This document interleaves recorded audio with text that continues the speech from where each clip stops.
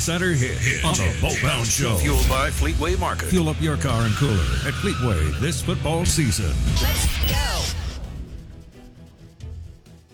Over 25 locations in the state of Mississippi. Fuel up at Fleetway Market. Don't forget about the Market Cafe, too, in Gluckstadt. Great ribs and brisket. Fleetway Market, the Market Cafe in Gluckstadt, and over 25 locations in the state, including the new one in Clinton's 24 hours a day. We are the Out of Bounds Show, ESPN 105.9 The Zone. We're brought to you by the Purple Mattress from any of the Muskelly sleep stores around the state of Mississippi. The Purple Mattress. I slept on one last night. The one and only Purple Grid. Groundbreaking, no-pressure gel technology is the star of every Purple Mattress, powered by Muskelly Sleep Stores. We welcome in our friend Tom Luginbill, national college football analyst with ESPN, also recruiting. He joins us on the Farm Bureau Insurance guest line. Tom Luginbill, good morning. How you doing? Good morning, pal. How are you doing? I'm doing well. No injuries out in Breckenridge, right? Oh, of course not. Of course not. Nothing but 3 to 4 feet of pure powder, baby. Did you and your wife have some good food and beverages while you were there? We did, man. I'm telling you what, to me, that's my favorite ski resort town because the main street is just the absolute best. It's like I don't know if you've ever been there, but it's like a preserved 1800s gold mining town. And you got great food, great drinks, skiing fantastic. It's literally one of my favorite spots in America.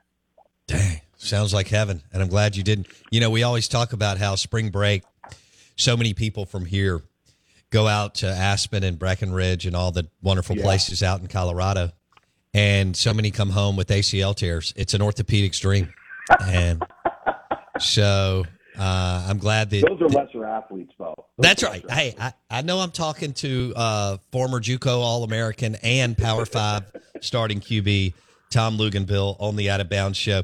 Hey, I was thinking about Sports Illustrated. They're going away, unfortunately, and you and I grew up at a time when, I don't know about you, but I couldn't wait till it hit the mailbox, and I'd read most of it cover to cover, and then you break it down with your dad. And so, you know, Jason's 24. He can't imagine ever not having an iPhone and all the socials and all the 600 channels that we have now. You remember the days in the early mid, late 80s, even into the 90s, where you would get those great articles, NFL and otherwise, out of Sports Illustrated? Well, not only that, do you remember the faces in the crowd? I do. People that they would acknowledge the first guy. So I made that list when I broke the junior college passing record in 1993. Of course you did. Tell me about it. It was great. Like, I always remember, like, folding that open and, like, okay, so who did something phenomenal? Who was the high school kid or the college kid or the professional bowler that broke some record that did something? It was just this little segment, one page, if you remember it. And so, like, I was tickled to death when I showed up in that. So, yeah, man, Sports Illustrated, like, that was, you waited for all of the special covers and not just, like, the articles, but just, I think the covers, the photography on the covers of whoever it was in that particular issue that was accomplishing some phenomenal athletic feat, whoever the photographers were always had, like, the best photos. They like did. The most in-the-moment photos at Sports Illustrated. It was unbelievable. You were, all right, I think that is so cool. You were in faces in the crowd in Sports Illustrated in 93. Is that what you said, Luke? 92 or 93, yeah. God, I read that every single week for years. And, you know, you would just see all these people from all over the country, and you'd be like, wow, that's an unbelievable feat. That's, you know, somebody would score X amount of points in hoops. Somebody would do this. That's cool. Right. Do you remember the iconic Dwight Clark catch in the end zone, Lugs, against the Cowboys, and the photograph? Speaking of great photography, like, you're right. I mean, I guess they outsourced some of it, and some of them were their photographers, but whatever. They had great covers. Do you remember Dwight Clark's picture grabbing that ball in the back of the end zone against the Cowboys in the 80s? I absolutely do, because because I remember how, because I'm the biggest Joe Montana fan probably on the planet. My daughter's middle name is Montana. So That's cool. when I looked at that photo, so they got Dwight, and it's from the back of the end line, and then you see the blurred out Ed Too Tall Jones and Joe Montana, which would have been around the 10-yard line, I guess, on that play. And it's unbelievable. In fact, I got two pretty good stories on that. One from Joe Montana and one from Dabo Swinney. So that play, when Dabo Swinney became the head coach of the Clemson Tigers, he has a photo of that play in his office, and I think it's signed by Dwight Clark because he went to Clemson. And Gene Stallings comes to visit him right when he gets to the job. And Dabo's so proud, like he's so fired up. He's going to have Gene Stallings come in his office. And he wants to show him this, and he wants to show him that.